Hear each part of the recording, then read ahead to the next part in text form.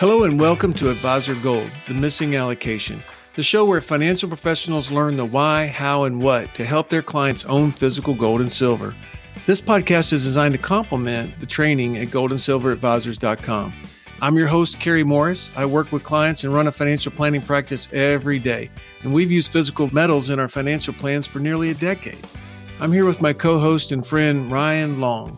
Second generation in the gold and silver business and president of National Gold Consultants, which only promotes their business through a large advisor network. If you're a consumer listener to this podcast, welcome. This is not financial, legal, or tax advice. It's education, folks, and you're welcome to have your advisor reach out to us, or you can email us directly with your questions. In this episode, we're going to eliminate a distractor by defining a four-letter word for you. Yeah, that's right, a four-letter word. It's a classification of coin, and that four-letter word is cull. This term will pop its head up from time to time, and if you don't know what it is, you're going to have to make the client wait and go look it up. So we're going to solve this forever for you today in this podcast. Now here's my conversation with Ryan. Well, hello, everybody, and welcome to this episode of the podcast. Kerry and Ryan here, and today we are going to answer the question of what is cull. So we're going to jump right into it, right, Ryan? And I mean, this word cull, C-U-L-L, what does that mean? How would you define that, Ryan? If you remember skipping stones when you were a kid, right? You want to get the smoothest and flattest stone so it skips the most. Yeah. In the coin world, the culls are the skipping stones, the vanilla wafers. And they're the ones that are the sought after coin to be skipping across the water. That's what a cull is.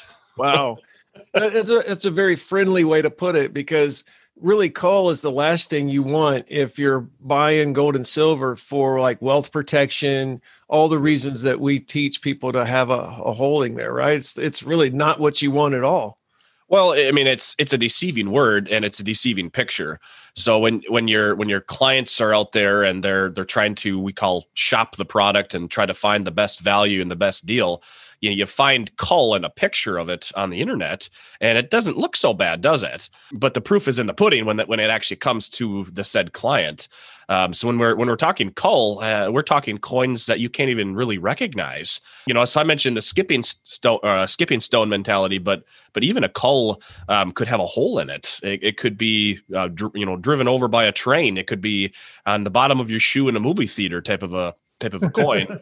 It's with the chewing gum. We're talking the nasty of the nasty, the least desirables. But the biggest difference of culls versus general circulation.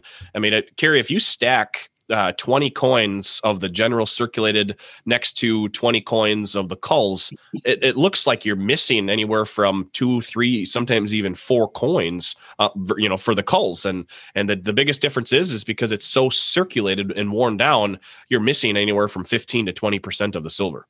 Now, let's take the listener straight to where, like you already mentioned it once, on like websites, retail websites. How would they end up with cull? Because that's, number one, that's not obvious when they go look at a website to buy coins or something. Number two, you pull out all the cull. That's a write-off for you. It's a loss for you guys if you get a lot with, plus you know how to navigate it. But what happens to an average consumer out there? How do they end up with cull? They're just attracted by that price because they're price shopping so hard. Is that what it is? Exactly what it is. They're going to price shop. They're going to do it on their own. There's loss leaders out there. I call it clickbait. So as soon as you got your website crawlers out there, your client types in pre 1933 silver or whatever they type in. Now they've got these website banners and Morgan silver dollar. I mean, so it's all being tracked. So then all of a sudden they're going to get them by a clickbait of, this coin is so much cheaper than the rest, and why would I clearly want to buy that versus buying through you guys, right? So that's how a client goes down, because they don't know the terminology of what a cull is. In my industry, a cull is a coin that you're going to go to a refiner and literally make bars out of it. There's zero value for it. It's worth the melt value, and the melt value is significantly less than the demand premium. And that's the problem right there. So, I have a lot of kids. You do too. So sometimes I interpret the world in the form of Disney movies and stuff. So if this was a Disney movie about coal, the refinery would be the destiny of that character. Then, huh? They would be trying to prevent themselves from going down into the hot smelter, right? The smelter. That's crazy. Yeah. So that's coal versus regular. I just like to say the difference between wholesale and retail. These clickbaits that your clients are clicking on, they're going to be subjectifying all these different conditions, right? So we take this a step further. You've got the cull, which is the bottom of your shoe at a movie theater mentality, versus all the way to uncirculated. And there's a huge, giant price spectrum. I mean, companies will subjectify and call a coin AG, which stands for almost good. That's a step above a cull. I mean, what's almost gone? Gone. No, and it is ridiculous of how these companies will subjectify based upon their own opinion. Whereas when we talk general circulation, we rip the culls out of that. We don't. Culls are fairly uncommon. The fact that they're so worn down, that's fairly rare. The coins are strong. That's why they've withstood circulation. So the reason why we have culls, difference between the two, is because we actually have quality control to take those coins out. But the biggest difference is we don't sort out the AGs to the uncirculated. It's just a general circulation. It doesn't matter when we're trying to acquire wealth insurance. It's all one price.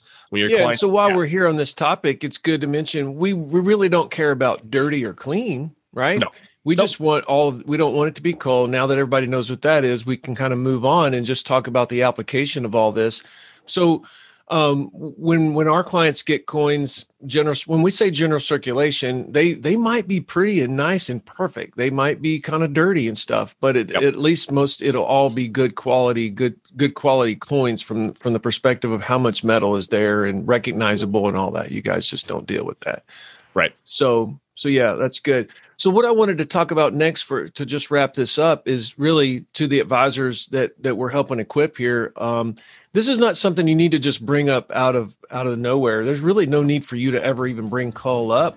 But what we're arming you with today is that knowledge that if a client does bring it up, or if you're on a website and you're looking at price, maybe you're getting sucked into this journey that clients take sometimes after you talk to them and they try to go, now you know what coal is. And if just from this few minutes, you're equipped to say, oh, no, here's what that is. Boom. And instantly just give them a good, strong, short answer. And instantly the client's going to be like, oh, okay, well, I don't want that. Right? Yeah, that's exactly. You don't bring that word up unless it's brought up to you. It's more, we're arming you with ammunition to defuse that ticking time bomb. Because if you're actively and being a leader with your clients and bringing gold and silver up, you're going to we all have those clients that try to do their own research. And I get it. It's called due diligence. But so we just are arming you with that knowledge so you can immediately defuse that ticking time bomb. Absolutely. Absolutely. So hope this was helpful. Coal versus general circulation. Now you know what it is, and we'll see you in the next podcast.